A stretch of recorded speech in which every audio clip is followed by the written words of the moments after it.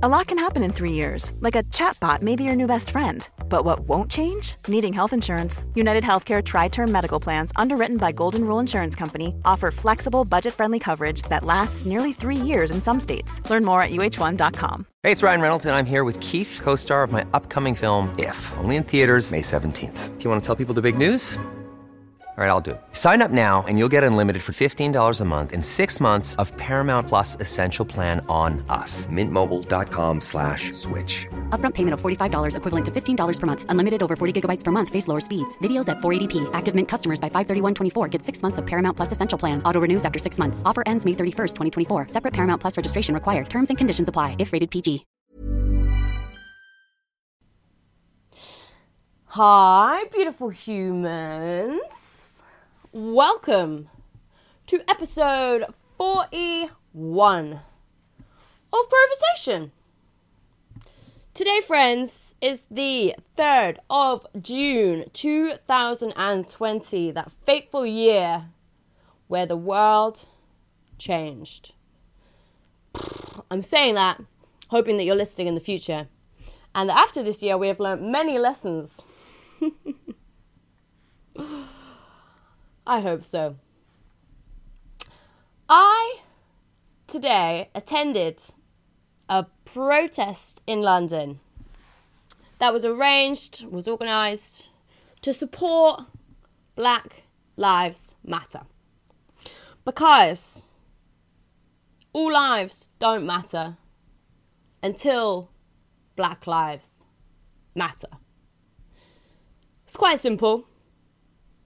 Think about, friends, and think about what it would take you to get to this point of protest. Think about the historical implications that you as a human would need to spark this scale of protest globally. This wasn't the first Black Lives Matter protest in London. This week even. And there's more arranged this week, and they're currently ongoing globally today as I record this. It's incredible to watch. It's terrifying to watch. But let's hope, future listener, that you are on, I suppose, let's say, the right side of history. Just think about other humans, would you? For goodness sake. This week's amazing guest is a friend that I have had in my life for almost 10 years. I met this cream. We tell the story in the episode, so I'm not going to go into it and spoil it. But she saved my ass one day in New York City, which of course is an epicenter for the protests right now. It was also, in the year 2020, a huge epicenter of coronavirus. And, yeah, it's a crazy world there right now.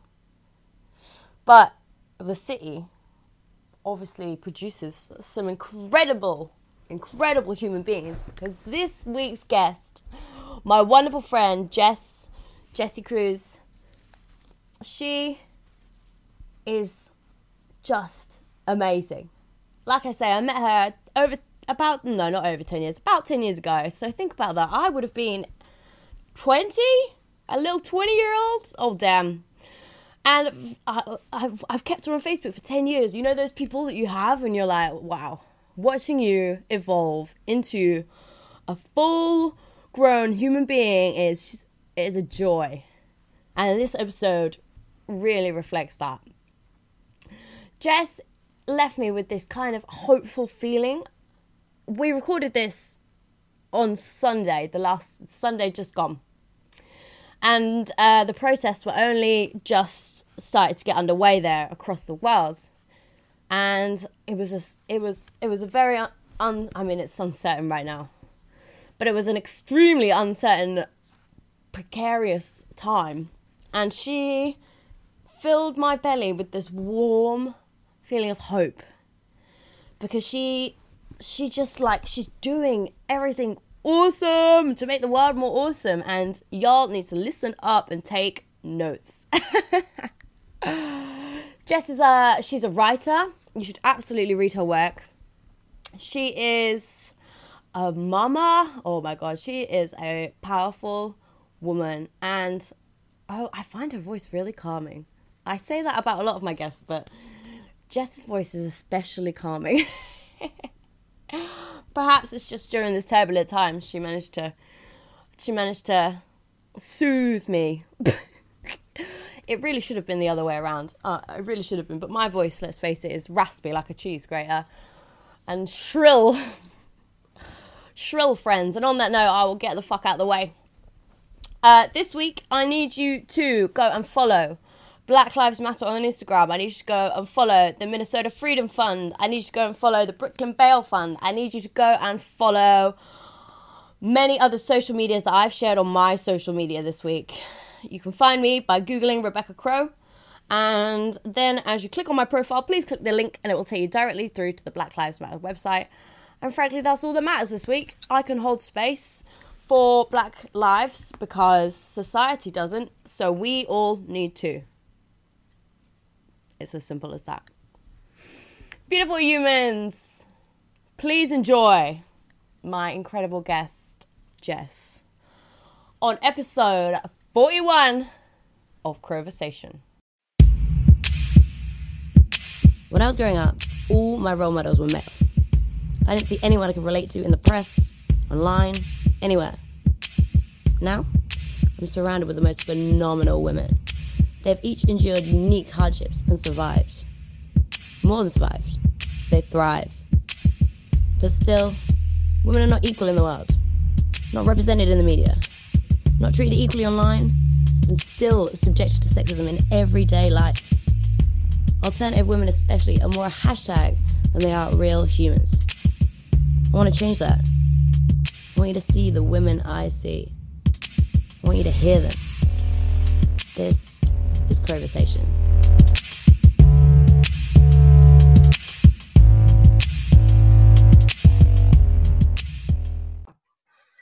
Started, make sure that audio is coming through. Yes, it is. Hi, beautiful humans. Hello, hello. How are you? I'm like that. Yeah, absolutely. There's no words. I mean, that's, I think, the strongest statement right now, isn't it? There's no words. I feel like we're about to see a lot of news reports coming out from a lot of different angles about things going on right now. Yes, it's been a whirlwind weekend. I mean, the pandemic itself, we're speaking today, Jess and I, on the 31st. So this will be coming out next Wednesday. So it's currently Sunday. We've been in the global pandemic for weeks now. And you live in the USA, Jess. Mm-hmm. And New York City. In New York City, damn. And the USA has been, I think, the focus of the global stage right now because of the protests that are occurring, etc. Mm-hmm. How is that for you? It's such a broad spectrum of questions, but how is that for you at a surface level? And then we'll dig in. The main thing that stands out to me is that, like, not just the people that are protesting police violence and systemic racism, but also our response to the pandemic itself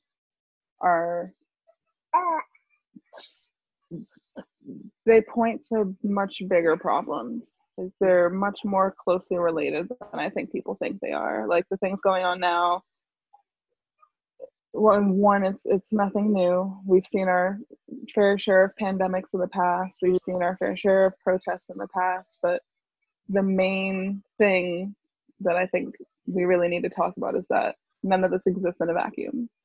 Yeah. They're all part of a long history of people's needs being ignored in the name of profit in both cases. It's one big boiling pot of issues that are layered up to create this catalyst of it was inevitable, I would say. Exactly. Really. Do you agree? 100%. Yeah. It's been, I mean, where do we start really, Jess? Where do you think the most useful place for us to start discussing it would be for people listening today? Maybe just the fact that, okay, I hear people often either say or post or comment, whatever, that the system is broken. Right. When in reality, the system is not broken. It is working exactly as it was designed to. And I think that's one of the biggest misconceptions that there is. Yeah. I feel like people see all of the violence and just poorly handled responses to multiple things going on, whether it's climate issues, police violence, responses to the pandemic, etc. People see all of the disorganization and chaos and think, oh my gosh, everything's breaking, everything's crumbling. And it's like, no, this is how it was planned to go, if that makes sense. It was always going to happen this way, with the parameters that it was built around and the structures that it was built on. How could it have gone any other way? Exactly. Yeah. Nothing's broken. This is what it was going to be. Yeah. It's working. It's working just fine. Do you think and that's what's bad? It's so bad. It's awful. It's abhorrent. As if anyone claims it to not be, they must have their eyes shut or live under a rock, because if you're in denial, or even scarier, don't care. And I feel like that's what's been the saddest that's the saddest thing to me right now, is that for some people, absolutely, they probably lack access to the necessary resources to really learn how to critical think and engage with these things and be able to look at what's going on and make connections. For so many people, it's like that. Yeah. I mean, there are still millions of people in the United States who don't have access to stable internet. And that's just the United States. It's not even talking. Yeah. It's not even taking into account the people around the world who don't have access to stable internet. So that's one thing. But then there are people who also are willfully ignorant. And that's one thing. And then there are people who just don't care. And I feel like the ones that are really starting to get me the most right now are the ones where it's just like, wow, you just genuinely don't care. It's not even that you don't want to learn. It's not that you don't have access to the things you need to learn. You just don't care. It's just I don't understand how people can feel so indifferent towards other human life, like how they can see all of this evidence and then still decide not to care. What a privileged position to be in, to be able to sit back and not have to use that space in your mind and think about issues. That must be so nice. To be able to live a peaceful life, right? I mean, isn't that the dream for everyone? I thought that was the we were sold the idea that was the idea, that it would be good for everyone, but actually it's only good for the people who are at the top. And it's become very clear during the pandemic who those people are, I think. How? And what's even more sad is they don't realize that they're at risk too. They think that because they've chosen to be apolitical, that it's going to somehow keep them safe. And it's like, that's not how this works. They just haven't gotten to you yet. Right, exactly. Even if it's the virus, or if it's society being racist, society being in any way discriminatory or oppressive, it hurts everyone. It's never, it can never be society as good as it can be until it is as good as it can be, and it's not there. So we got to keep going forward, right? Exactly. How's New York been in terms of the coronavirus and highlighting that wealth kind of divide, Jess? So I'll preface all this by saying that I live in an area where 1 in 5 people who are tested test positive for the virus. That's high. I personally have lost 3 friends to the virus. I'm so sorry. And pretty much everybody that I know has lost at least one person. And that's not an exaggeration. Like that's just what's been happening in like my circle of people. And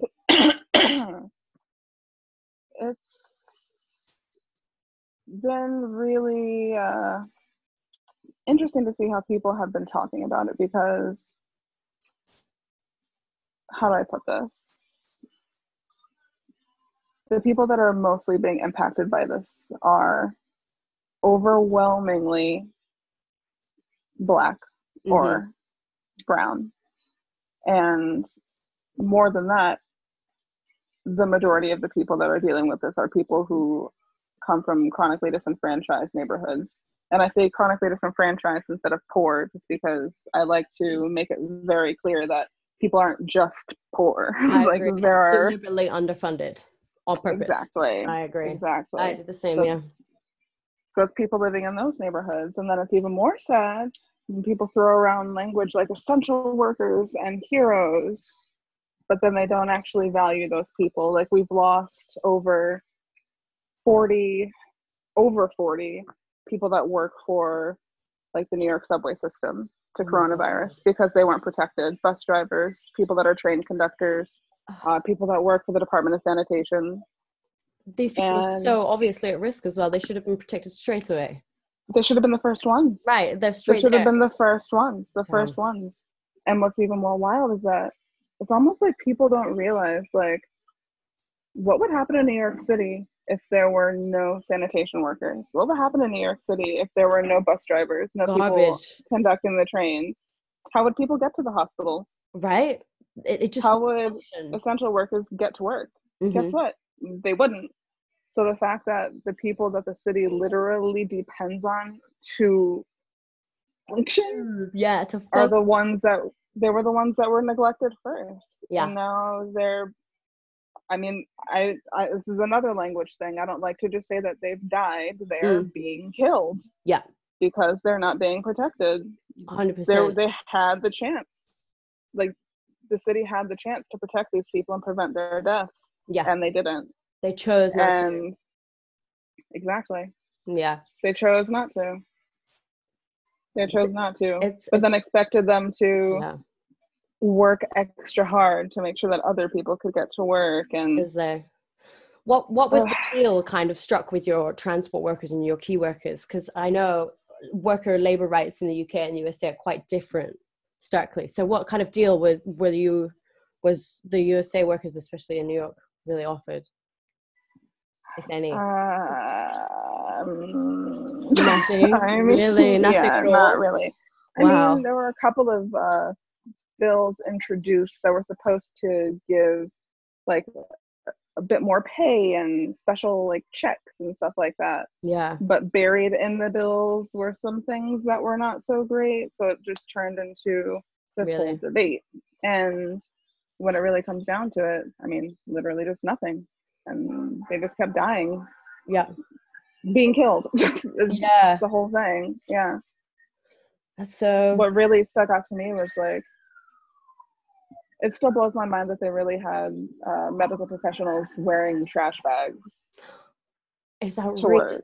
How can they? How can anyone think that is acceptable in any way? In a medical environment in a medical environment, highly contagious virus. It's not even safe for the patients, let alone the staff. How do you have them reusing masks? Ooh, what are you doing? There's a reason that it's disposable. That it was revolutionary to the medical industry, right? We can burn bacteria, we can burn viruses. Yay! Let's not do that. Yeah. It's wild. Oh, and it's never-ending sirens. I hear it was already never-ending sirens, but now it's just like even more than usual. Is it quite a tense environment at the moment, Jess? We were speaking earlier about the vibe in New York right now. Yeah, I'd say it's tense. I've only been outside 3 times since March 12th. Wow. Yeah. And today is what, May 31st? Yep, end of May. Yeah. So it's from the times I've gone outside, it's been very tense. But my new thing has been to just sit on my fire escape and garden. So, oh my God, I saw your gardening on your balcony. It's cute, right? Let's talk about your plants. We got to talk about that. Let's talk about plants. But watching things from, because I'm up higher in the building, looking down below. Yeah. At things going on has been really fascinating. Like just seeing. I don't know, you see it, you feel it, like you literally feel it in the air. And it's weird that now that I feel things like the actual weather changing and it getting more hot and humid, like the air feels like it suffocates you outside.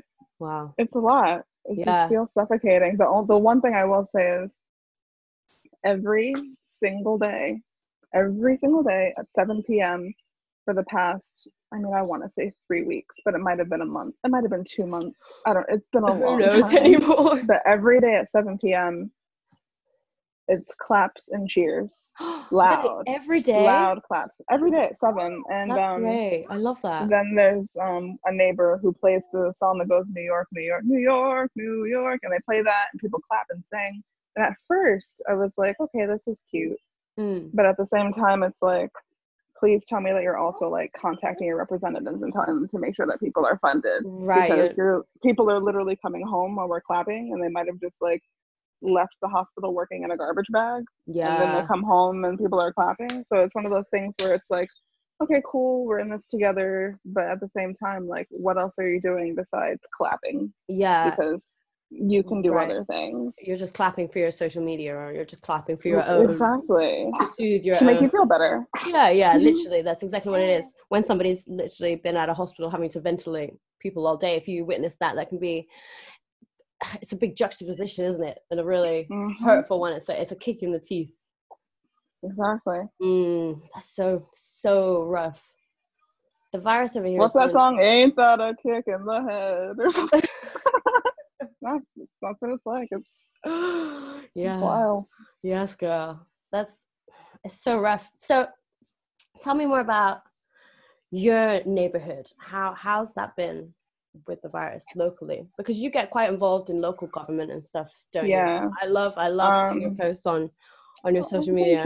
I think you're incredible. I love you. Thank you. Sometimes I feel so annoying, but then I'm like, you know what? People can unfollow me. That's right. Unfollow me. If it's too much for you, then think how it is to you. You know? Unfriend me, block me. Like, it's literally that simple. It's opt-in. Nobody's forcing you to read my shit. Right? It's interesting. I've been attending as many like community board and city council meetings as possible because they've all been virtual now. That's awesome. Yeah, that's a good. So it's one of those things where like it's like you almost have no excuse now. Like, you can literally just, like, if you have a smartphone, you have a laptop, you have stable internet, and if you're going to be on Facebook anyways, pop up another tab, open up the city council meeting, even if see what people are talking about. The background a bit, yeah. Even if you're not saying, you're literally just listening to see what's going on. And that has honestly been the thing that's been giving me the most hope, because that's awesome. There are so many, like, I mean, like at the most local levels, like assembly members and state senators and city council members who are tirelessly working to make sure that the most marginalized people are being taken care of. And it's one of those things where it's been great to see people go to these meetings, bring up issues and concerns, and then you actually see it being handled like that. That's it's like awesome. All my feelings about like presidential elections and stuff like that aside, when it comes to like the most local government agencies and organizations, that's where I feel like you can really see, okay, these people, like, they live in these neighborhoods, they see what's going on, they're inviting their neighbors to come here and talk, and that's honestly just where I've been seeing the most hope, because they're really going in. Like, it's great to see them like actually out in the streets donating food, bringing people gloves. That's awesome. It's so important up, so to see important. That just to, because it's easy to feel helpless. 100%. It's so easy to feel helpless. I feel very much helpless over here in the UK. It's rough in every situation. Nobody wants to feel hopeless, but there's always an option for you not to feel hopeless. There's always some action you can take. Yeah, you can be like, tiny thing. There's always something you can do Mm-hmm. And I love that all those meetings are virtual. I didn't know that. I don't think we've got anything So yeah, similar in it's the UK amazing. right now. Check it out. I mean, I wonder if it is. I mean, I hope it's a thing there too. But it's been really awesome. They've literally just been using Zoom, and like it's been wild because like at first there were people who have you heard of Zoom bombing? People were going and but no. Oh so yeah. people were going Into and other like people's meetings. So shouting racist slurs or putting up images of swastikas and stuff like that, and it's like, so that was terrible. But like I said, it's the system working as it's supposed to. Those people are going to infiltrate these They've been enabled. They've been enabled. Yeah. Exactly. They've been so enabled. People have been like, "Here's the door. I'll open it for you," and I'm like, "Oh, exactly. Where's the door?" Fuck. And that's actually another thing that's been really wild is seeing how much more open people who identify as Nazis have been. Really? That's one thing that I've never understood, where people who will wear swastikas and other like Nazi symbols. Right. How can they? They'll be like, oh, but I'm not a Nazi. You know the history of these symbols, yet now you're feeling comfortable enough. Or the guy in California who wore feel comfortable the Klan hood. Did you see that? Oh my God, yeah, to the store as like a means of safety. No, nothing about that says safety. Hero safety. What? Who let him leave the house? Obviously someone else that has clearly somebody else that has a fucking mask. And it's like that's part of the problem. The fact that these people feel comfortable enough to do that is a problem. That's been something that's really come over here to the UK is the real obvious people, the real people that the UK loves a loud, shouty, shiny thing from anywhere. So they've all latched on they've all latched on to all the craziness that's gone on, all the real extremes. I guess life is very polarized and the media is very polarized. So that's what comes across. But yeah, I saw that hood. And I've seen so many white supremacist rallies, and so especially during this pandemic, it seems to have really just unlocked during this pandemic. Who opened the gate? Like what's happened? Like what are you doing? What are you doing? Like why? How deluded are these people that they think they're safe in a pandemic too? It really points to the real extreme conditioning of that human being, doesn't it? Like you were saying, it's a lot deeper than these beliefs. These people genuinely believe they are right despite anything, despite any information. Anything. Yeah. That's really scary. Has there been anything like that near you? Have you witnessed anything like that? Thankfully, not like firsthand myself, no, thankfully. But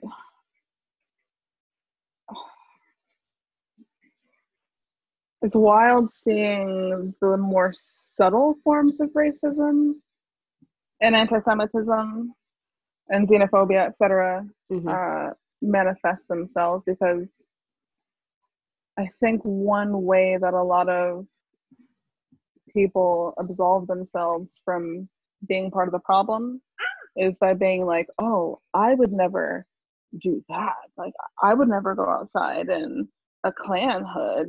I would never,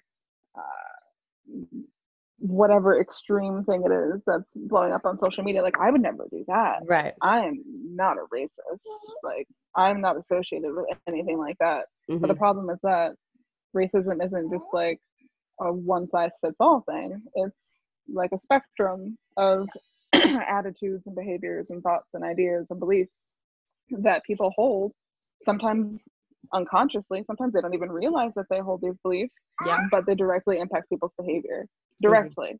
And they don't, and some people, I think, don't even make that connection, and that's where things get weird. So like, I'm in a lot of online like community groups where just people from the neighborhood are like on Facebook and talk about things going on in the neighborhood and stuff like that. And that's where I see a lot of more subtle forms of harm shining through, where it could even just be an offhand comment where people will say, someone will say something like, now these people are out here acting like animals, stuff like that, where seemingly they think that, you know, they're just making a comment, passing, when in reality, harmless comment. But they don't know the But history. they don't know the history behind what they're actually saying. Yeah, that And they're it's insinuating. stuff like that. Yeah. Yeah, or my favorite thing, or well, not favorite, you know what I mean. Yeah, One of I the don't things know. right now that's really getting to me are the people who are saying things like, there's a 99.1% survival rate of COVID. There's only What? like a 0.2% chance of you actually dying. But it's like, you do realize that that's still millions of people? Oh, yeah, that's still more than people. That's more people than not dying. What is Exactly, it with that's more than people not dying. what is it And with that's what people that's what's and so the messed up, is acceptable they're amount of predictable. death? Yeah. People are Like, fine with death up to a point with so many issues. How And this is goes back to the same thing oh, where it's like, mhm. people are like, oh, only 2% of people are dying of COVID. But the problem isn't COVID. Like, you're fighting against COVID. The problem is that these deaths are preventable. Yeah, And this is just one example of preventable deaths 100%. that are It's a happening real due big to the same reason. yeah, it's shining a big light on it in a real obvious way, like we were saying earlier. It really shines it, But especially that blows my mind when people are like, it's only a 0.2% survival rate. That's millions of people. Are that's you really saying you don't care that millions of people are that's dying? billions of people in the Preventable deaths? world. Yeah, That's millions of people in the world. That's preventable deaths millions of people that in were the world forecasted that were and they set a forecasted. limit of what's acceptable. I remember the Prime Minister of the UK said 200,000 deaths would be a good result. I was like, what? Good? Nothing's good. It's so crazy. 1 is bad. 2 is very bad. Right, Carry exactly. on. 1 is bad. 1 preventable death is bad. 1 is bad. Mhm. How are y'all really like, oh, it's just... Yeah. It's that cognitive kind of distancing again, isn't it? Like you were saying with the extremism earlier, people, they see it, but they don't feel it or experience it. So they so easily take themselves away from that with their conditioning. And then when you think about who are the people that are actually dying, and that's when the racism jumps out. Once they're like, oh, it's only Black and brown people that are dying from this? Oh, it's only old people? Oh, it's only people that are immunocompromised and living with chronic illness? Yeah. Oh, they're not humans anyways. That's Right. basically what they're saying. There's so many instances of this in the UK. There was like do not resuscitates. It was put into the law, I think the COVID law, that some people were just immediately not allowed to have to be resuscitated, or they would be choosing people for ventilators over other people. They would, like, their client would have been healthy and would have made it if they had a ventilator, but they had to choose someone else. Wow. Yeah. Wow. I know, it's so awful, and people aren't bothered by that until it bothers them. Exactly. They're not bothered by it until it bothers them. Right. And then when they are bothered by it, they yeah. try to find some type of mental gymnastics to make themselves still seem like they said or did nothing wrong. Right. It's an amazing feat what people do, isn't it, in their minds. I'm just wondering because we speak about conditioning, what conditioning goes into this kind of level of denial that people get themselves into? Starts from a young age. A young age. See, even I was laughing about it. No. It's like, what? But it does. It starts from a young age. Like, one thing that I've been noticing in the mom groups are people that are like, okay, so how do I talk to my kid about this? Like, I finally want to like make sure that like my kid isn't part of the problem. And one thing I see so often is like people saying, my child hasn't asked me about racism yet, so I haven't thought to bring it up. When in reality, it should be, you should just be raising them in an anti-racist way from the get-go and having these conversations with them. And like, that's just what it should be. I mean, it sucks. It sucks. Like, we shouldn't have to do that. It's a like, hard we really conversation. Shouldn't. We shouldn't have to do it. It shouldn't. But at least you don't have to have the talk with them trying to tell them how to survive an encounter with a police officer. Like, imagine having that conversation with your 8-year-old. I've been reading a lot of those experiences lately, and I think that's something that really white people do not ever understand. They've never at all. They'll never experience that, and a lot of people don't want to speak about that experience as well. And why should they? Because it's a upsetting experience to have to go through for anyone. There's this one quote that I always bring up where it's like, some of the problems we share as women are the same and some of them aren't. We, like Black, brown, Indigenous women, mothers, etc., we worry that our kids are going to go outside and get shot down in the street. And y'all are worried that your kids are just going to grow up and become part of the patriarchy, but you're going to turn your back on the reason why our kids are dying. Yeah. And it's like,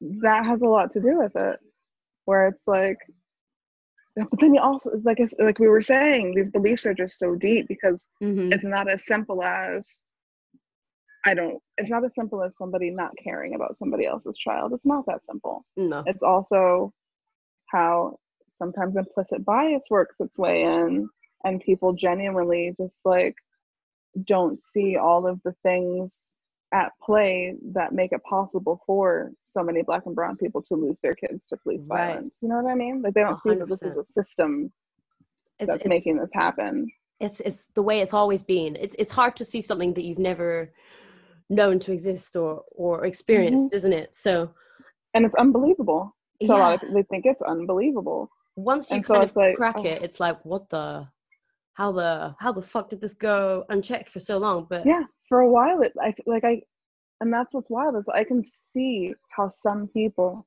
could look at everything going on right now and be like, there's no way that this is, no. I can't There's see no how way it got that to this is happening. The government is here to protect us, saying stuff like that. You're stuck or in the police are here to keep us from harm, stuff like that. But it's like, we have to dig a little bit deeper than that. We have to, because it's not that simple. Just because that's what you were taught in school or what your life experience is, it's absolutely not a universal experience. I talk about universal experience on here so much because I think it's a real problem of human beings. We get stuck in what we know at this current moment is only what can be true ever. But in reality, life develops all the time. Situations evolve. We have to get used to challenging our own knowledge, updating our knowledge. Like, why did you learn from the ages of 1 to 11 and then suddenly stop learning? Why is that the only time in your life where you can learn? Right. We need to start with the education system, maybe, or where else do you think, Jess? See, it's all so interconnected. It is. It's and then part you of go the to system. Like when they fund police more than they fund schools. I mean, you know what I mean? Or when you pay police officers more than you're paying teachers, or when you put more police officers in schools than guidance counselors. Yeah. Or when you build more jails and prisons instead of building affordable housing. Right. Like, what do you expect to happen? It's manifesting. What do you expect to happen when you cut people off from resources and keep them away from the resources that they need to survive and thrive? Right. What do you think is going to happen? It's themes that kind of occur in just fiction that we consume as human beings, but for some reason it's inconceivable for it to be happening in reality. Oh my god, do you remember that show Handmaid's Tale? Oh my gosh, yes. Like people with that one, so crazy. I can't believe this is happening. Imagine that happened in real life. That did happen in real life, and that does happen in real life currently now. Right now, I'll tell you right now. What? Just now. Yeah. It's how detached can people be? Like, it's the bubbles in the neighborhoods that people live in, and it's truly exceptional. It's so hard for people to burst those bubbles, though. So someone's got to come along and burst it for you, almost. And some people don't want them to be bursted because they like the comfort. Yeah. And like, I get it. Yeah, it's great to be comfortable. Who doesn't want to be safe? But this is why they have to realize it's comfortable now until it's not. Yeah. Literally until they come for you. Start caring way before that happens. Way before. Like, all I keep thinking about now is, so I'm working on a paper right now that's drawing comparisons between things that are happening in the United States right now and things that were happening in Germany in like the late 1920s. Very important comparisons. And it's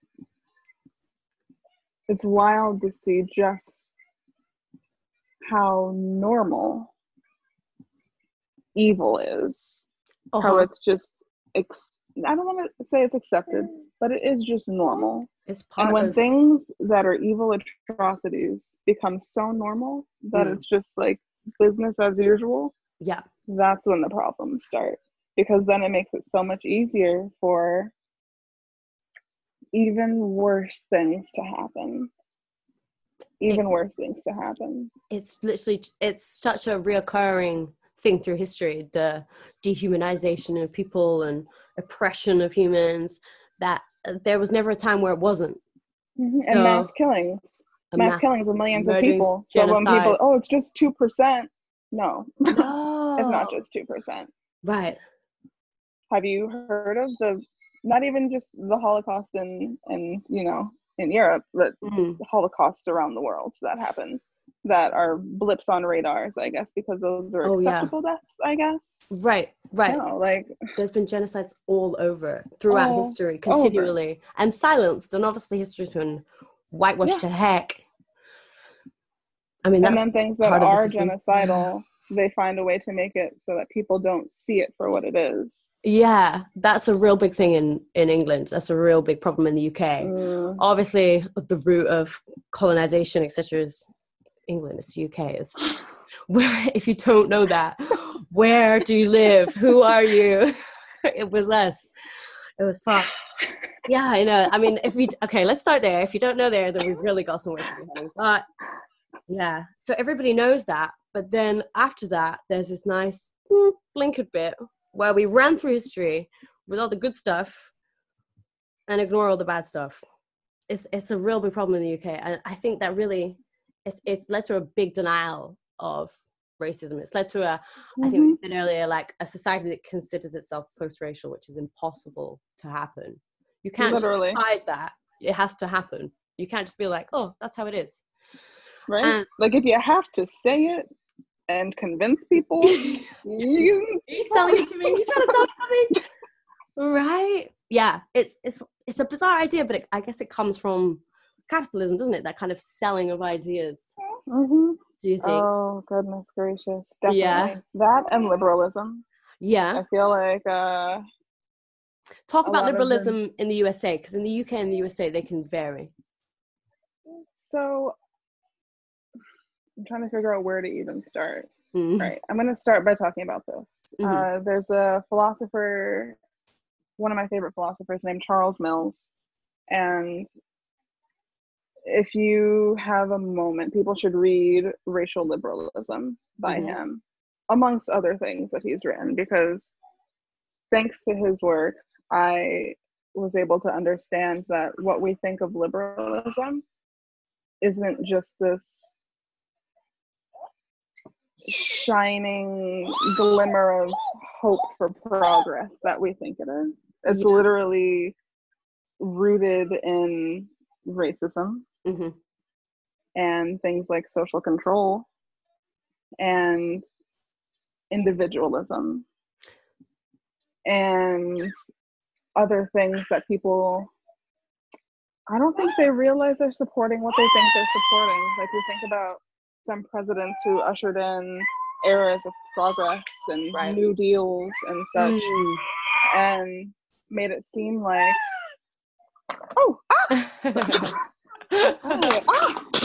what's up? One sec, let me recalibrate. No problem. I'm angry about it too, babe. I hear you. I feel your rage. People don't realize that the things that they value are rooted in histories of oppression. Yep. Where they'll see things like, I don't know, social welfare, and just see it necessarily as this incredible thing that's supposed to help people. When in reality, you're not addressing the fact that there are people who are living in areas that were designed to be not the best places to live. Yeah. You have redlining. You have things like purposely keeping certain resources out of certain areas. You have,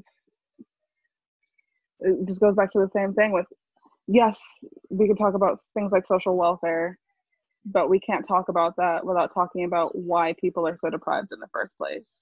And one thing that liberal thinking does is it's just like, let's just throw these solutions, quote unquote, let's just throw these things at these neighborhoods as if it's going to help without actually addressing the underlying causes of these problems. Yeah. And so people just think, well, I mean, they get government assistance. I don't get why they're still struggling. I don't get why they're still complaining. I don't get why people are still protesting in the streets. Like, oh my gosh, like somebody commented the other day, this is an example of liberal thinking in my opinion. I saw many people commenting, I don't get why these riots are still happening.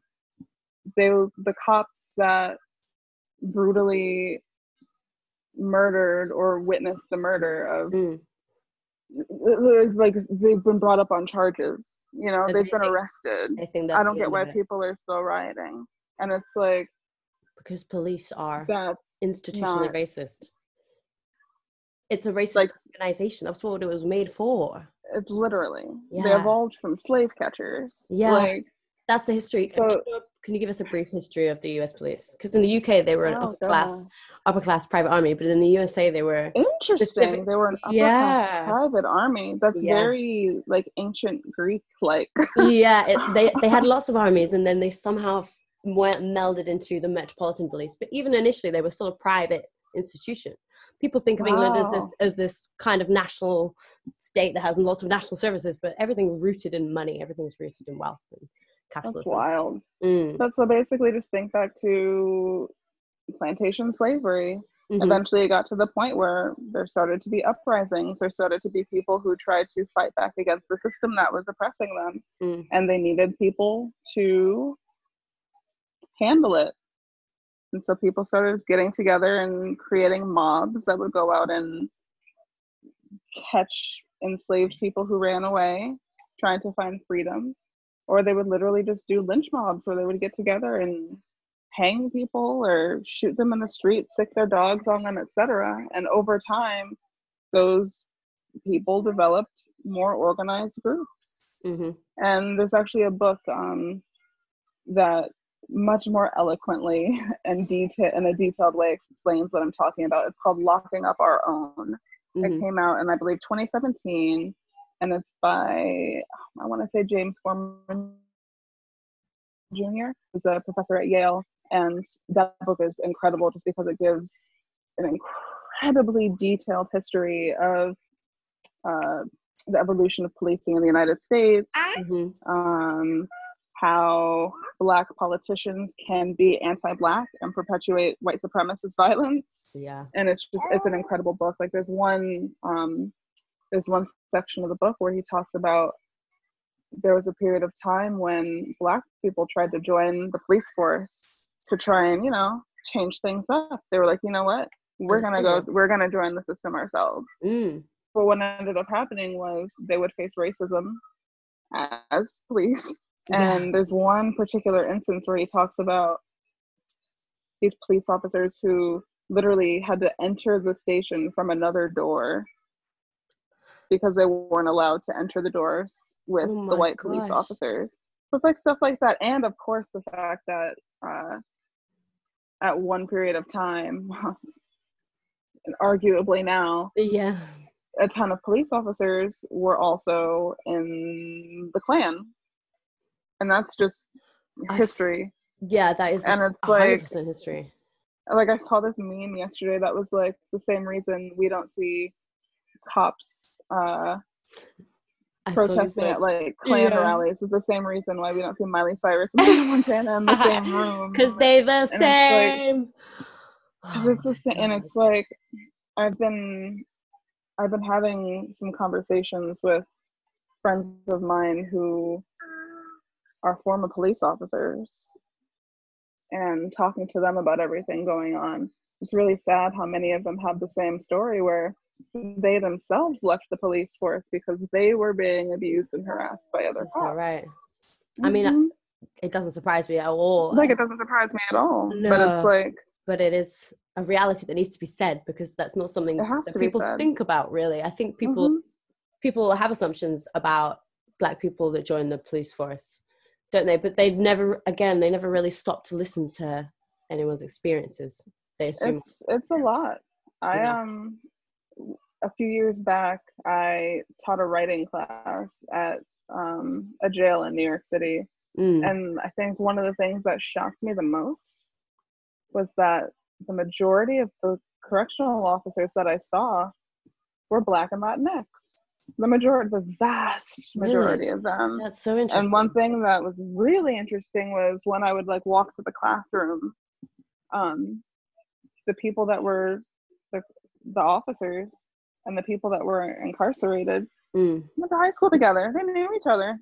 They were friends. They knew each other. Really? It was really fascinating to see.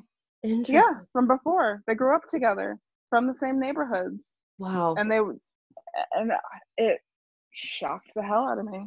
Yeah. It shocked the hell out of me. I never expected anything like that. That's not something I would have ever thought to think about in my head.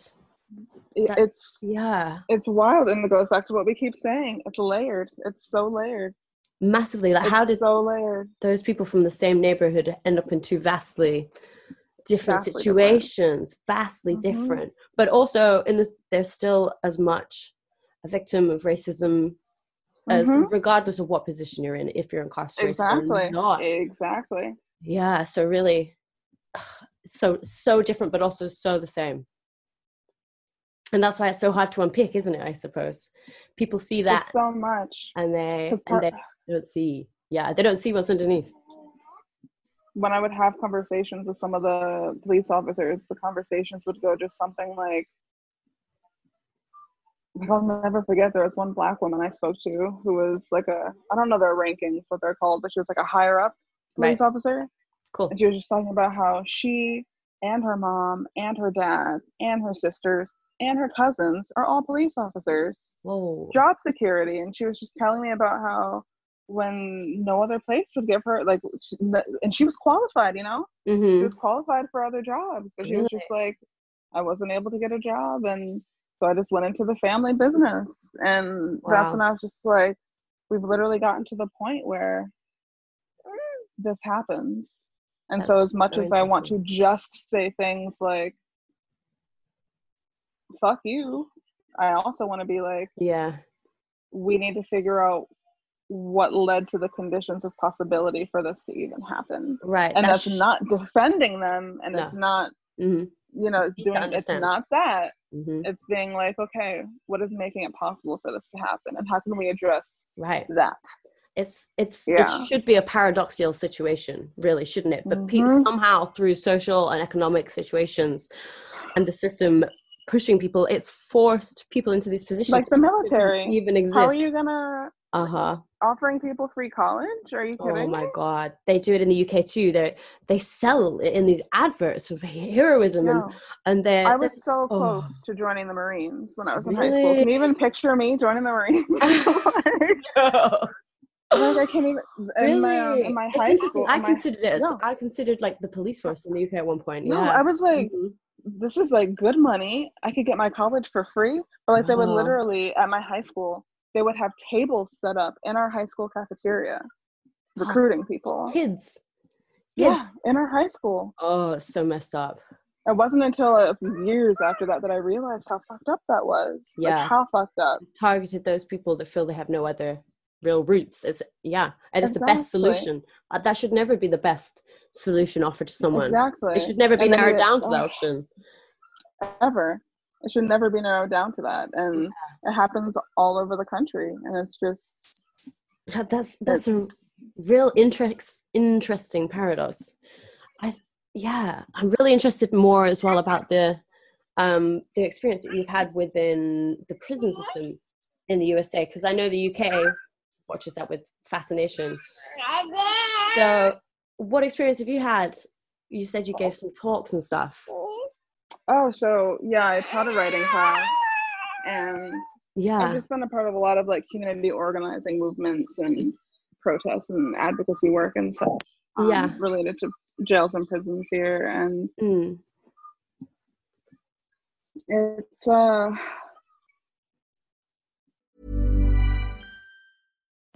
Life is full of what-ifs. Some awesome, like what if AI could fold your laundry? And some, well, less awesome, like what if you have unexpected medical costs? United Healthcare can help get you covered with Health Protector Guard fixed indemnity insurance plans. They supplement your primary plan to help you manage out-of-pocket costs. No deductibles, no enrollment periods, and especially no more what-ifs. Visit uh1.com to find the Health Protector Guard plan for you. Hey, it's Ryan Reynolds, and I'm here with Keith, co-star of my upcoming film, If, only in theaters May 17th. Do you want to tell people the big news? All right, I'll do it. Sign up now and you'll get unlimited for $15 a month and 6 months of Paramount Plus Essential Plan on us. Mintmobile.com/switch. Upfront payment of $45 equivalent to $15 per month. Unlimited over 40 gigabytes per month. Face lower speeds. Videos at 480p. Active Mint customers by 531.24 get 6 months of Paramount Plus Essential Plan. Auto renews after 6 months. Offer ends May 31st, 2024. Separate Paramount Plus registration required. Terms and conditions apply if rated PG. Many of us have those stubborn pounds that seem impossible to lose, no matter how good we eat or how hard we work out. My solution is PlushCare. PlushCare is a leading telehealth provider with doctors who are there for you day and night to partner with you in your weight loss journey. They can prescribe FDA-approved weight loss medications like Wegovy and Zepbound for those who qualify. Plus, they accept most insurance plans. To get started, visit plushcare.com/weightloss. That's plushcare.com/weightloss.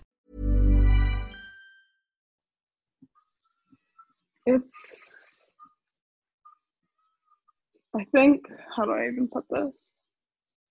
Like, I honestly don't even know where to go. There's just so many things to say. But I guess the first thing I'll say is, in my undergraduate thesis, one thing I talked about was this myth that there is a such thing as a public space and a private space, especially when it comes to people who are Black, brown, and indigenous, where you're not even safe in your own home from police violence. You're literally not. You're literally not. Like, when you're in your bed. Literally, you can literally get shot up when you're asleep in your own bed, and that's nothing new. Look up Fred Hampton. Look up the murder of Fred Hampton. Like, you literally can't exist in your own home and be safe from police violence. You can literally be broken into your apartment can be broken into lawfully. Lawfully, and that's why.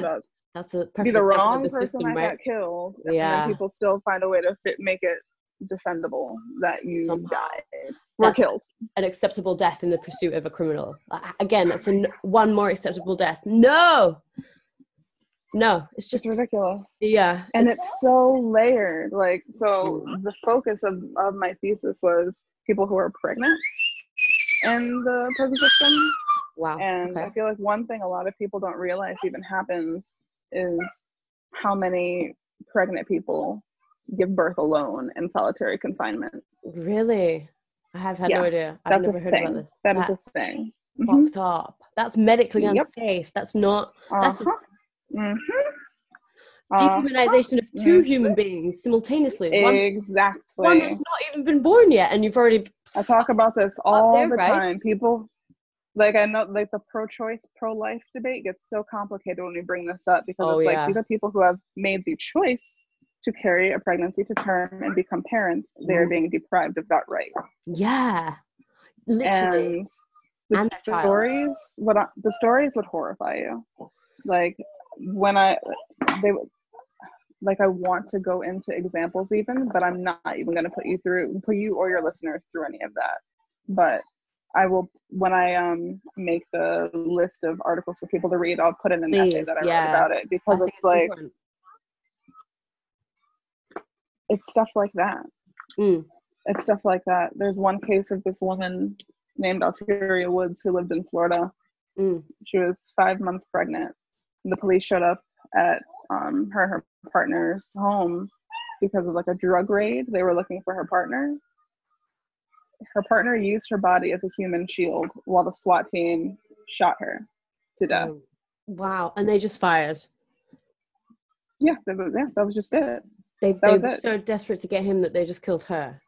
And who's heard of Alteria Woods before? Not enough people. No, I don't think not enough people. I don't think I've And heard this happens that horrific incident. so much more often than people even realize. There are so many pregnant people who are killed by police. So many pregnant people are killed by police. Really? It's so many, yeah. Abhorrent that that's even such an occurring thing, that it's a topic that, you know, like that's not something, again, that would have occurred in my mind, because it shouldn't occur.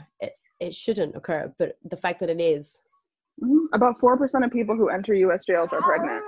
Really? And it's like, it's another one of those layered things, because one thing that makes me so sick to this day, when I was teaching that class, I was teaching in a women's jail. And one of the days we talked about how during the time there was like legislation being passed making like all like pads and tampons and such free for people that are in jail. And I found out from them that it was not happening. Maybe it's changed since then, but back then they were sharing stories about how some people would have to wear the same pad for days. No. And it would bleed through their sheets and onto their mattress, and they wouldn't be able to get new mattresses. What the hell? And then they weren't supposed to like add it to commissary, stuff like that, but it ended up being used as like a kind of like treats to hand out for good behavior, like a luxury. And so it's like just this big layered reproductive injustice issue in jails and prisons that people don't even know this is a thing. They don't know this is a thing. I didn't know that was a thing, but that's a perfect example of resource withholding and how it directly affects the population and can turn a population probably in on itself. I'm actually working on an article about that. I'm looking at like different examples of this happening in jails and prisons, and I'm calling it erasure-based data injustice, because it's purposely withheld information that could improve the quality of life of people that are already marginalized. That's incredibly true. Like when I was doing the research for my thesis about pregnant people that are incarcerated, what blew my mind was that they're so lax when it comes to reporting these things. So that like it's even hard to find public information about this because they're not documenting these things the way that they should be. And so all these people just are going unnoticed, completely unheard. Their pains aren't counted. Literally, they're not counted. And so then you can't. So policies can't change because they don't have the data to turn to be like, we need this. And then it's like, oh, on purpose they're doing that because they don't care. Because they don't care. They want to keep it that like quiet. It's another method of silencing people, I suppose, isn't it? Really? Like imagine if more people knew that was a thing. 100%. I want to think that people would be in uproar. I'm mad about it. You know? And it's just like, and then there's so many other things. Like one thing that people don't realize is like here in New York, they don't realize how many people a year are deported for jumping a turnstile. Oh my goodness. We've had a big scandal in the UK of people being deported for very minor crimes. Because really? $2.75? $2.75? And the people that just get sent to jail for $2.75. That's an agenda. There's no reason for that to be a jail sentence. That's an agenda, that biased discipline. That's not justice in any form, because that's not an equal in any way. And it's targeting. It's again part of the system, isn't it? But then people say they're not being targeted. Why don't you just obey the law? And it's like, because here we go again. Right. It's the presumption as well that I suppose minorities are more prone to criminality, which is a racist belief that's been pounded into our heads since we were children. It goes back to the microaggressions, doesn't it, and the language that we use. Language is so important. Language is so important. It's like the difference between calling a neighborhood poor or chronically disenfranchised. That's right. Or calling somebody a slave versus saying they were an enslaved person. Stuff like that. Right. It's the titling. It's identity. And it's frankly listening to the people who the language affects. Yep. I honestly don't see how anyone can argue when it's nothing. It obviously is to do with them, but it's to do with them in a way that they have to just respect the decision of the people who the language affects. Exactly. Yeah. Also, I'm still here. I'm just entertaining. No, you're totally fine. I'm enjoying the view. I've got like a puppet show right now.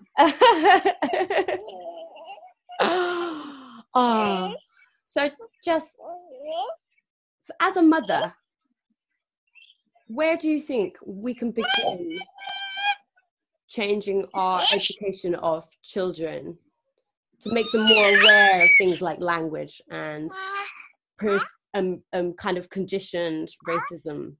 Where can we start? I mean, the first thing is to model it. The first thing is to model it at home. Yeah. So, I mean, racism is learned. What are they hearing at home? What are they hearing at home? And then, of course, it does get complicated because it's like, what are they hearing at school? What are they hearing from their friends? But a lot of the times it's, what are you saying around them? What are you exposing? What are you exposing them to? Yeah. What are you letting happen before their eyes? Right. You know, what are you witnessing with them that you're not explaining? When you're watching the news or watching a movie or watching a show, what are you just like letting pass by? And what are you being like, before we continue, I just want to you know? So it's really modeling it at home, because like you just have to. First, you have to recognize and accept that you have a learning to do yourself. Yes. And then seeing it as like, okay, every day I'm going to take active steps to be anti-racist. And in doing so, make sure that I model that behavior for my child. It's like with issues of consent, to be honest. I feel like so many people, first of all, only associate consent with sex, which is a problem in and of itself. But they think, why are we teaching consent to kids who are 2, 3, whatever, 5 years old? And it's like, because bodily autonomy isn't just about sex. Right. Bodily autonomy is just something you should have. It's like, that's just what it is. A core value.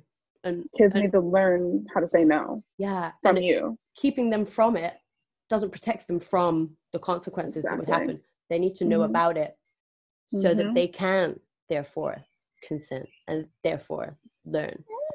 Exactly. And you have to let them say no to you. Yeah. Like, they're not just these mindless dolls that are just in your home they're human beings that are literally so impressionable. They're little sponges. They're soaking everything up from you. And if they learn in the home that it's not okay to say no, that's bad.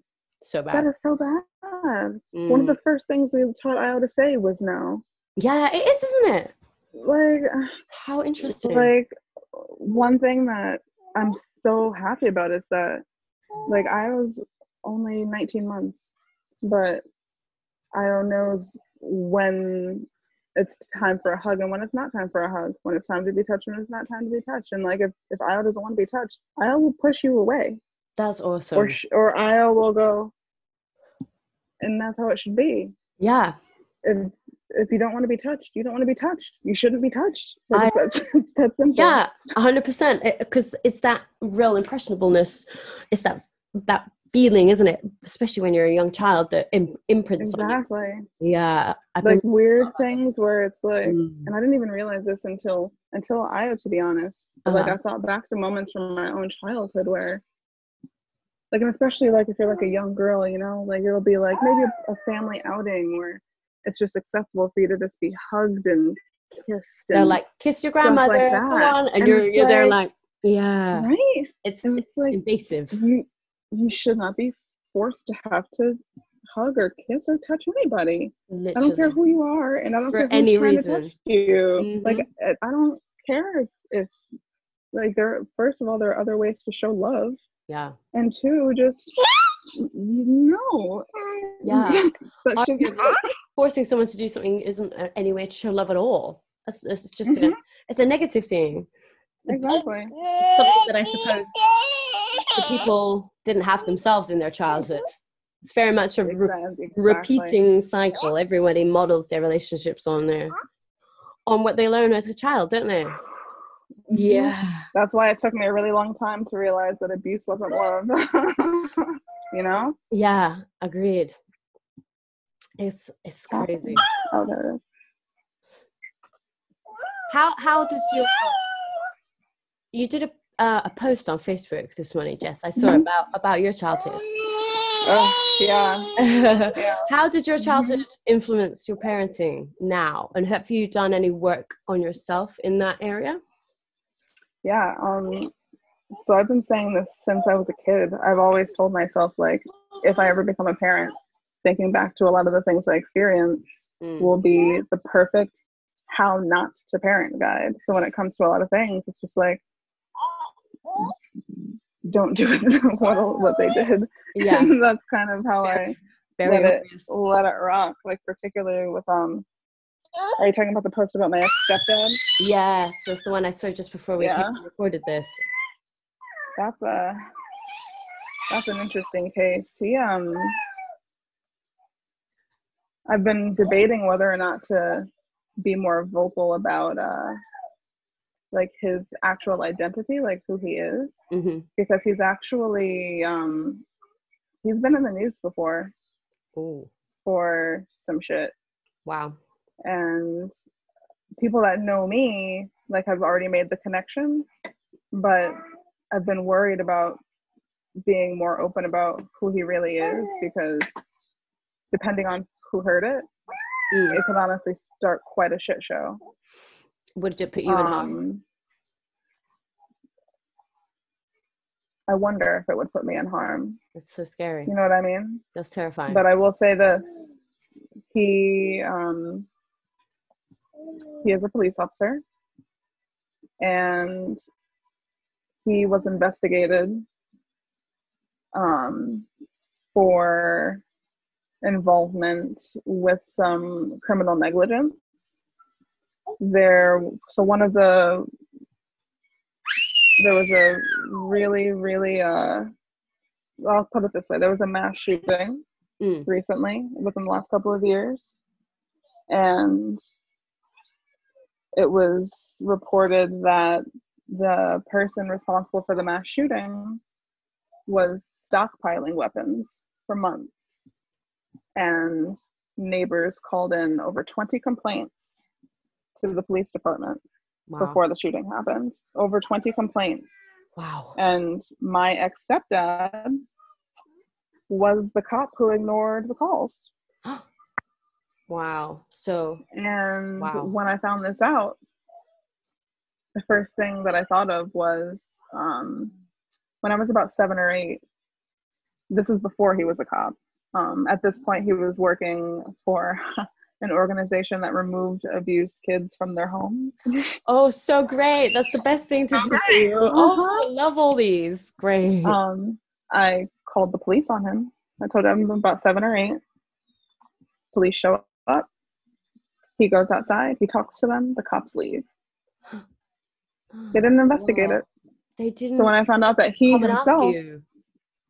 Nope. So when I found out that he himself now was being investigated for ignoring the same thing, I was like, wow. And it's the same police department too. That's so fucked. That's so clearly, that's such a clear pattern that in any other instance in life that would absolutely warrant investigation. You know, that's absolutely. Like, well, that's a credible line of investigation we can go down. But that wasn't, and that call that I made on him was not the first time he was ever accused of a crime. Really? There was another time when I was a teenager when my family and I went through something really intense. There was proof that he was the person involved with what happened, but his friends were able to come up with an alibi for him. He's been getting away with the shit for a long time, and I try my best to be mindful, because I know he does still have a relationship with my siblings. And like my brother, he's a young Black boy, and I worry what would happen if, you know, anything like that happened. But it's just one of those things where it's like there are so many steps that could have prevented there was some so things many that went down. red flags. So many red flags. Like right there. So many red flags. That's another right pattern, there. another recurring pattern throughout all the stories that we hear. Is Mm-hmm. that so it's often, never an isolated incident. It's never an isolated incident. With any kind of oppressive crime. Oh, like now with What? with the cop who's being charged. Yeah, that's what I mean. What's his name? Derek. Where they were like, Whatever it the hell wasn't he his is. first time. It's Not like surprised. 7 prior Not surprised. 7 prior offenses with no investigations, no like of course written kind of like, what's the word, when they work anything disciplinaries or anything, literally anything on record. We had to, the community, the world had to come together and be like, oh wait, we've put all this together. Here's this information that the police or the government or somebody should have told you, but they chose not to. Exactly. Again, and like my stepfather's a perfect example. Wow. Blows my mind sometimes. Like it's one of those things where like for a while I was very still steeped in it, and now I'm, when you get to the point where you kind of detach yourself from the trauma, to the point where you can like talk about it without crying, just because like you've grappled with it for so long. That's where I'm at with it now. And it's like I think back sometimes, and first I'm like, oh my God, all that happened. Yeah. Oh my God, all that happened. What? And then you like start reliving it, and it's like, yeah, this happened. And it's just like, wow. And then that same person goes on to be responsible for horrific things, and you're just like, I mean of course my heart is just with the victims, but then it's also just like, how was this possible? How did you not see this, people? How did you not see this? Right. And if you did, and then that's when it gets even scarier. It's like, did they see it? And they just didn't care. They just didn't care. And it's not like they're short of people willing to do a good job. I mean, there are people that are willing to do a good job. So why do they keep around these people who actively dismiss and just ignore basic humanity? I find it so odd. It's something, because we've been talking a lot about conditionedness and stuff, but basic humanity is something like compassion and empathy. Is something that humans just have. And we learn it obviously in different ways. Which blows my mind that people say human nature is to be evil. Like, no. Have you seen a child? Have you seen children play together? Right? They learn all the bad. Yeah, 100%. Or they're born into situations where they're kind of molded into people that have to survive in ways that are not the best. But what choice do a lot of people have? Again, it's the system, again, pushing people down that route where they feel that even joining the police, an institution that actively murders Black people, is the best option. Think about the other options. People only see the extremes. They don't see where it comes in the middle of the spectrum. They don't see the milder and the moderate instances. So they don't see the scale of the problem, because it's an everyday thing, chipping away. Exactly. Oh, it's wild, Jess. It's wild. So I'm just looking at the time, Jess. We've been talking for ages. Is there anything that you think we've discussed that we need to dig back into? Because we've discussed a lot. I've had a great chat. I've had a great time. Same. I wish we lived closer so we could just talk all the time. Because I'm thinking back to the last time I saw you, and it was oh, let's tell our origin story. So it was my birthday in New York, and I just landed after my flight was delayed. They lost my luggage. Yeah. And I turned up on Jessi's doorstep at 3 a.m. I'd never met you before. We haven't really spoken. And she took me in, and she gave me a bed, and she helped me get my luggage back the next day. Yeah. Because roaming wasn't a thing on my phone then, just wasn't a thing. I didn't have the internet. You and Jamie just walked all around the city. Yeah. Oh my gosh. It was wonderful. That was my first experience of, I think, America. on my own, and I was only 20 years Oh old. my gosh. I know, I was so naive, young, dumb, and naive as hell. But it was a lovely Same time. though. Same. You've grown and changed so much in those years, but I've loved watching it. It's been awesome. There's people who you keep on Facebook. You don't see them for 10 years. It must be, oh my God, yeah, it must be it's almost Which is wild. wild, right? It does not feel like 10 years. But there's people, and we need to connect up like this. I think it's such an important thing to do, important to have these conversations. Even if they're not perfect. Nothing's perfect, isn't it, really? For real though. Yeah, for real. But anything is better than nothing. For real. Oh, but as we were saying, something to dig back into. I think it's really important to accept that racism and all of the other isms, they're spectrums. Yes. They're not just examples of extreme behaviors or ideas. It's really, it creeps in. Yeah. It creeps into our thinking, and it makes it really hard to have conversations with people when they have the idea in their mind that it's only extreme things that are harm. Reality is, sorry, Jess, I lost the signal there for a second. I mean, a quote, but small hole can sink a great ship. Sorry, and it's one of those things. I lost your signal then. Say that one little bit again for me. Oh. Sorry. No, so the quote is just, a small hole can sink a great ship. Yes, absolutely. And that's where things where it's like, it doesn't just take this huge thing to cause, serious destruction. All it takes is the smallest hole. But on the flip side, all it takes is a single seed to grow a forest. So it's like, how are we going to look at these things? Like, we can just admit that every single one of us has work to do when it comes to unlearning toxic thinking. Because if you're white, the problem is racism. If you're black, the problem can be classism, ableism, homophobia, transphobia. So it's like, we literally all have work to do, because we all live at intersections of so many different identities. We all have so much that we need to work through and unlearn. And I will make one thing I will say is this. I think one thing that we really need to be a lot more serious about is realizing that while it's important to think about things like intersectionality, it's also important to think about how sometimes conversations like that ignore the very unique experiences of people who are men, either cis or trans men, whose narratives don't really get told. And I feel like right now we're seeing a ton of examples of what happens when particularly Black men and their unique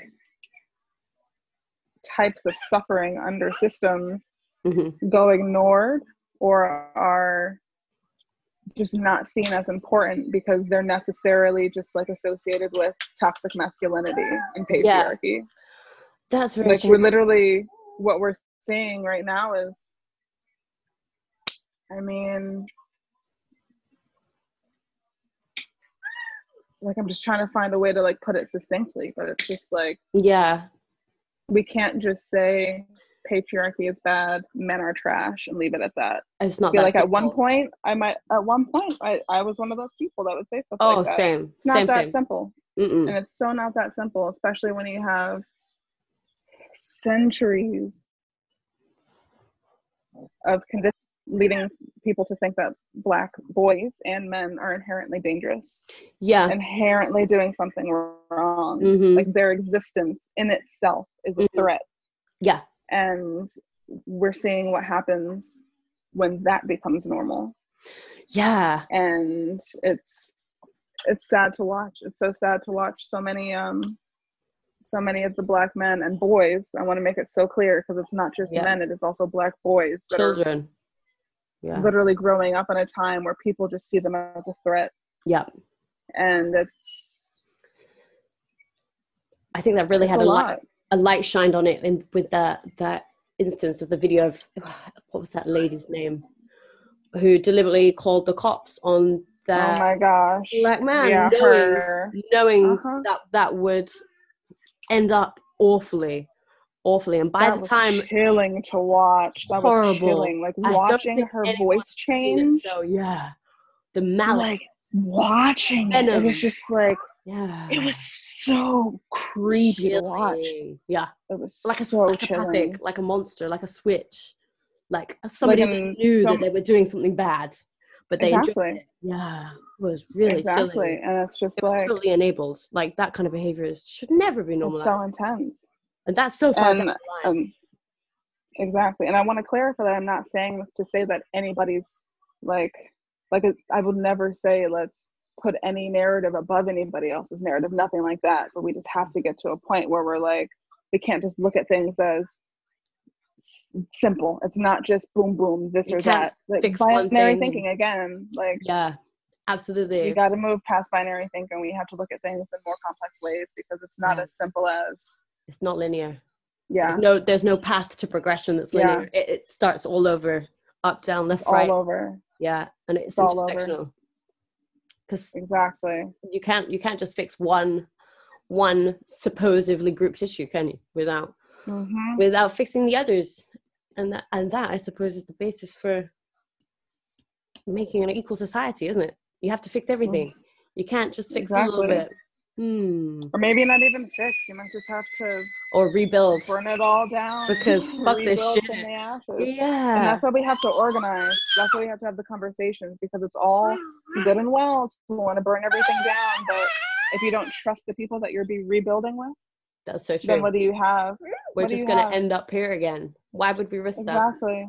We have to make sure that we have a unified, collective front against the same enemy, which is systemic white supremacy, structural violence, global imperialism, environmental injustice, which is actually something to talk about. This is just a little thing I want to pop in there. It plays People don't realize that a ton of their trash ends up in the neighborhoods that are black and brown and not even always in the same state that they're in.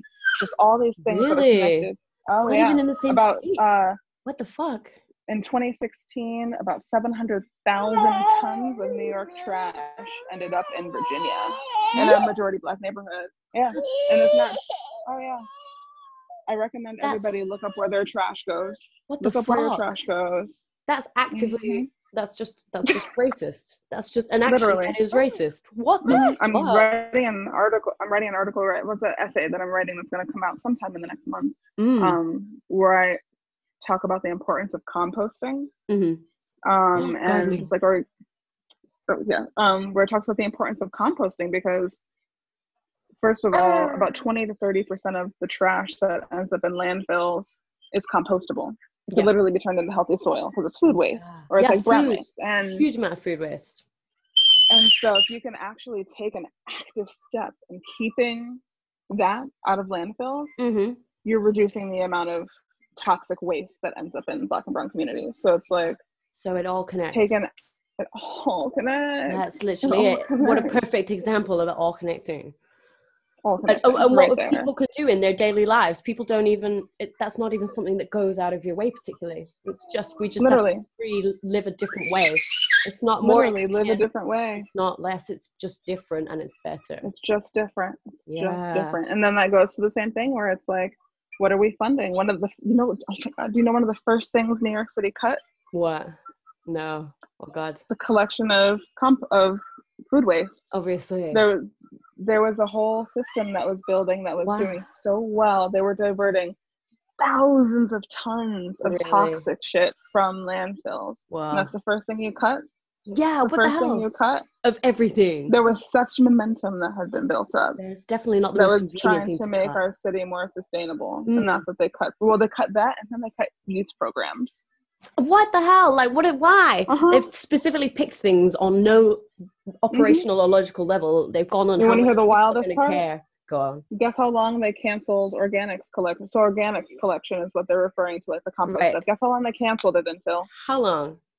Next June. No, next June. So next June. Over a year from even today. Do you know how many tons of I don't even want, it's Oh my, I'm going to have to read this. Thousands of tons of waste a day that New Yorkers produce. And that's what they're going to cut? That's what they're going to cut? Okay. That's a huge impact and a huge, very obvious. And even up until the pandemic, that was literally the global topic. The hot global topic was environmentalism. And there's a Green New Deal. Really? Really? But then this is the first thing you're going to cut? Right? When Green New Deal, where? Oh, it's gone. Never mind. Like, it's wild. It's wild. Just talk to me about your gardening and your city living sustainability, because I love all your little gardening bins. So I will preface this by saying that I used to be one of those people who only killed plants. I just couldn't get it to I just couldn't keep plants alive. I couldn't do it. I get it. I couldn't keep plants alive. I've killed so many bonsais. So many. Even the ones that they're like, oh, get this, it can't die. It's dead. It's dead now. That was me. And I'm trying to figure out if it's just because my mindset is different or because now I've been growing plants from seed. And that might be what it was for me. It ties directly into what we're talking about, because it's been teaching me patience. It's been teaching me the importance of your environment to your growth. Yeah. And being able to really just watch moment by moment, day by day, this thing that was just I feel the same. So small, so tiny. Watching grow life happen into something that can nourish you. Yeah. It's wild. It's so amazing. When propagated perfectly, it could be beautiful. Right? Right? Yeah. So beautiful. And it just makes me think imagine if all right, so there's a new tax credit that people can get if they when they build new buildings. Well, I mean, now it's mandatory. If you build a new building, it has to have a green roof. But you can also get a tax break now if you turn your roof into a green roof. And all I can think is imagine they turned every hospital roof, every school roof, every apartment roof into a sustainable garden. Space that is. I think some people vertical gardens. Oh my gosh, on the face how much you can grow from a vertical garden? So beautiful. You're literally feeding communities. And you're creating green jobs. Yeah. And you're reducing storm, you're doing so many things at once. That would solve, feeding people. Or that would create or give solutions to so many things. So many problems. It's such a simple thing that, again, it's a choice not jobs, to do it. Healthy food. And not to mention the environmental impact that it has. Yeah, basically no bad things about it. So why are we choosing not to do it? Yeah. Why are we wasting rooftops? I read that there's over 60,000 rooftop acres. Wow, that's what in New York City alone. Fuck. And imagine if it was literally every city. Do you know how much we could combat climate change if we 100%. literally just were our roofs are all green now. Right. Even in London, our roofs are all green. And you could plan it. We have the technology. It's not like it's an we literally have the technology thing. It's literally possible. We could create literally just possible anywhere. Yeah. It's not even that hard. People can do it. It's not even that hard. If you give them the funding, people can do it. If you give them the funding, people can do it. And it's just literally watching it happen in my own apartment is just this is so silly, but the first food that I harvested that we grew ourselves was just a container of broccoli microgreens. Yeah. But watching it from the beginning to harvesting it to just putting it into some smoothies was just oh my God. It was so rewarding. You did that. Yeah. Right? Every what? stage. And yeah. And imagine if all in my dream world or whatever, I just see especially in a place like New York, places with apartment buildings, if you turn those roofs, is it roofs or roofs? Anyways, I don't know. I say roofs, but I feel like that might be my naff English because I don't pronounce my R's ever, apart from in that word. I feel not only are, like, imagine if they became co-ops where, like, people who lived in these buildings grew their own food, Give them that together, resource. took care of it together.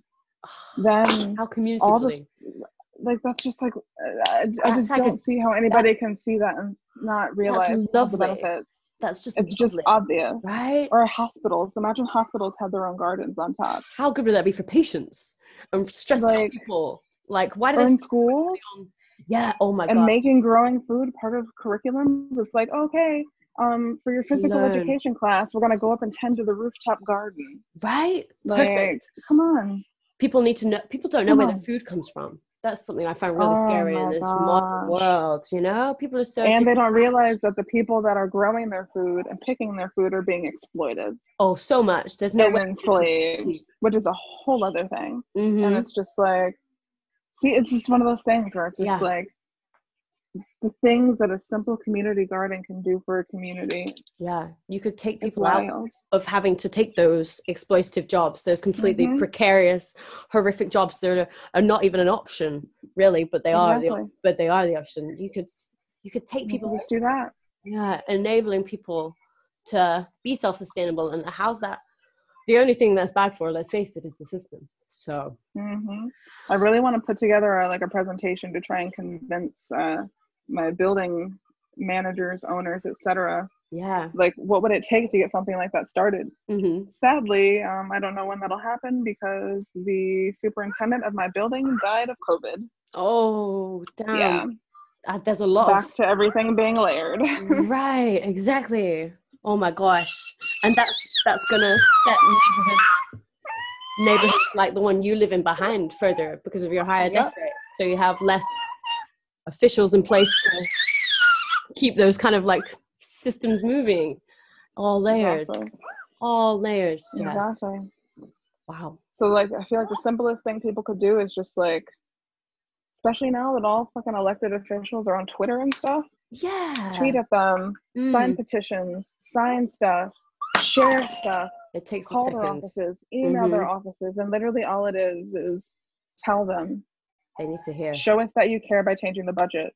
Fund the shit that matters. Right. Fund the shit that is actively going to make communities better. Fund the shit that is going to heal communities. Yeah, improve lives. And it's that Save simple. Lives. It's that simple. Like, you've literally seen what the NYPD is doing right now. Like, you've seen what police departments around the world are doing right now. Beautiful. Defund them. Yeah. Fund hospitals. Fund schools. Fund youth programs. Yeah. Fund gardens. Fund organics collection. Make sure that people that work for sanitation and the departments of transportation are funded. Fund that stuff. The fundamentals. That's what's gonna. That's where it's at. Exactly. Right. Fundamental. Fundamental in the name. No, that's it though, isn't it? Like, because with all that well-funded system in place, if the world was great like that, then there would literally be no need for the police, because there would be no need for crime. And there would be, if there was, then there would be better ways of dealing with it, because people would be better equipped in mentally, physically, in their spirit. Exactly. Yeah. That's why, like, whenever anybody is like, well, if we abolish prisons and get rid of police, well, then what's going to happen, blah, blah, blah, blah, blah. And it's like, you're looking at this completely the wrong way. Right. Nobody is saying that people don't do things that need to be met with consequences. Nobody is saying that. Nobody is saying that. What they're saying is, when you change where the money goes and when you change what the focus is, you realize that you don't need those police departments in the ways that you thought they did. And then you can do things like make sure that medical professionals don't wear trash bags while you're funding the NYPD to have better riot gear and stuff. It's like, come on. Isn't that such a stark contrast? They're all geared up like that, and the people that are fighting coronavirus are in actual trash bags. Like, do you need any more visual indication? And if you do, then yeah. It's you're seeing the police literally respond to peaceful protesters with violence is what's really getting me right now, because there are going to be so many people that see the news story. Like, I shared a video earlier where I clipped together different police doing these things, and it's like, so many people are really going to believe that the protesters themselves instigated the violence, when in 100%. Reality they were defending themselves when the police got violent themselves. Yeah. And there's a huge difference. There's like, again, it's what do you expect people to do? Like when people are being attacked with tear gas and rubber bullets, that's not even like There was literally not a mild form. There was a police officer on horseback who trampled a woman. The fuck, dude? What's wrong with you? That's like What the fuck is wrong with you? oldie, I'm going to murder a person with a horse. Like, what are you doing? And then you wonder why people fight back after that. Right. Or when the NYPD literally drives a car into a crowd, yeah, they're probably going to burn the fucking car. Yeah, I would. Wouldn't you? People burn things for less, dude. Like, yeah. Right? Literally, they burn things for less. And it's just... It's time. I'm really hoping that everything going on now, like I'm honestly a bit surprised by how many white people are really starting to be like, oh shit, this is bad. And I'm just hoping more and more of them do. Of course, there are other white people who are now going the other direction, which is scary. Yeah. But it's a perfectly we can focus on we can focus on the ones that are not doing that. We can focus on the other things, yes, while also trying to fight to have the right things funded. And hopefully along the way those other people see the error of their ways. Yeah. Hopefully. But we can hope in humanity. Luckily we can just unite with the people that are finally on the right side of history. That's right. Go from there. There's always people that are ready to join, you know? So if we focus on them, then I think that's a really great place to start. I think that's a really good bit of advice. Agreed. Jess, as an amazing activist that you are, how do you conserve your energy? How do you recharge? How do you make sure you don't give too much? Ooh, that's actually the one thing I don't know how to do. Really? I was asking personally because I need to know. Yeah, that's the one thing I struggle with the most. Like, honestly, the main thing that even keeps me just from like completely going off the rails is just like,